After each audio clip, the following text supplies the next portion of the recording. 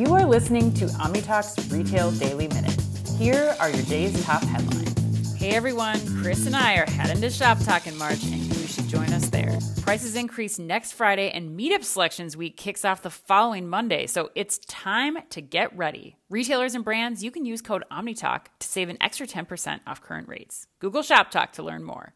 Headline 1 comes to us from the Wall Street Journal. Nike announced plans to reduce its workforce by about 2%, impacting over 1,600 employees as part of a cost-cutting strategy. The decision comes amidst a lowered revenue outlook for the year, reflecting consumer cautiousness in spending. Nike's CEO, John Donahoe, highlighted the company's focus on investing in key categories like running, women's apparel, and the Jordan brand, while emphasizing accountability for the current performance. The layoffs, expected to commence imminently, are part of a broader initiative to trim costs by up to $2 billion over the next 3 years, which involves organizational streamlining and job cuts. Donahoe stressed the need for Nike to reallocate resources to prioritize essential areas for enhanced competitiveness. This move follows a period of increased competition, inventory challenges, and leadership restructuring within the company. Headline 2 comes to us from Chain Store Age. Starbucks has announced a partnership with Bank of America to enhance its loyalty program, Starbucks Rewards. Members who are also Bank of America cardholders can now link their accounts to enjoy additional benefits. This collaboration allows Starbucks Rewards members to earn 2% cash back on qualifying purchases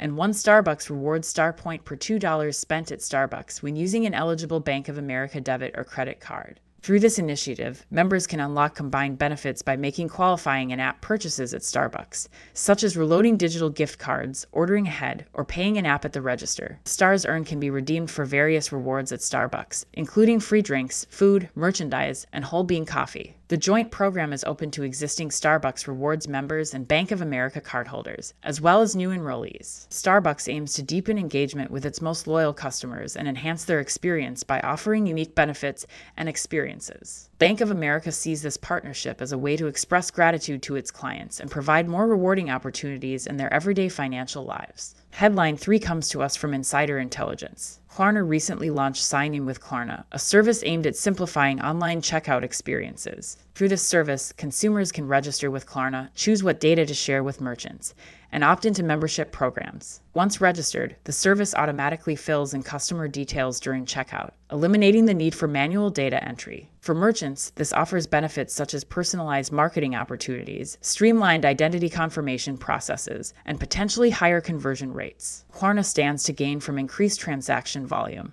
data monetization opportunities, and enhanced brand loyalty. Headline 4 comes to us from Gizmodo. There appears to be a growing trend of dissatisfied customers returning their Apple Vision Pro headsets before the 14-day return period expires. Social media posts and personal accounts illustrate users' reasons for returning the product, including its high cost, discomfort, and limited app selection. While some compare the Vision Pro to the revolutionary impact of the iPhone, others express skepticism about its readiness for widespread adoption. Despite setbacks, some users recognize the technology's potential, particularly with the recent introduction of a TikTok app for the Vision Pro. However, the exact number of returns remains unclear, with social media posts providing anecdotal evidence of user dissatisfaction.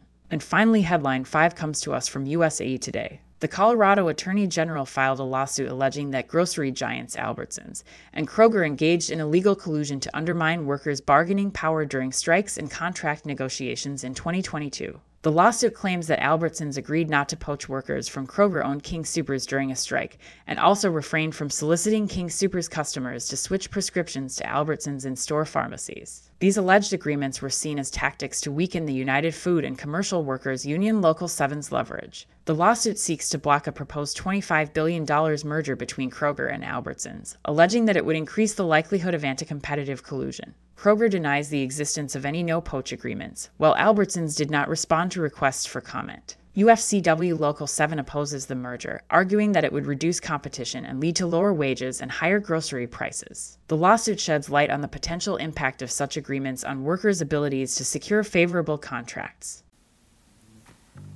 That wraps us up. This has been your Retail Daily Minute, brought to you by OmniTalk. Be careful out there.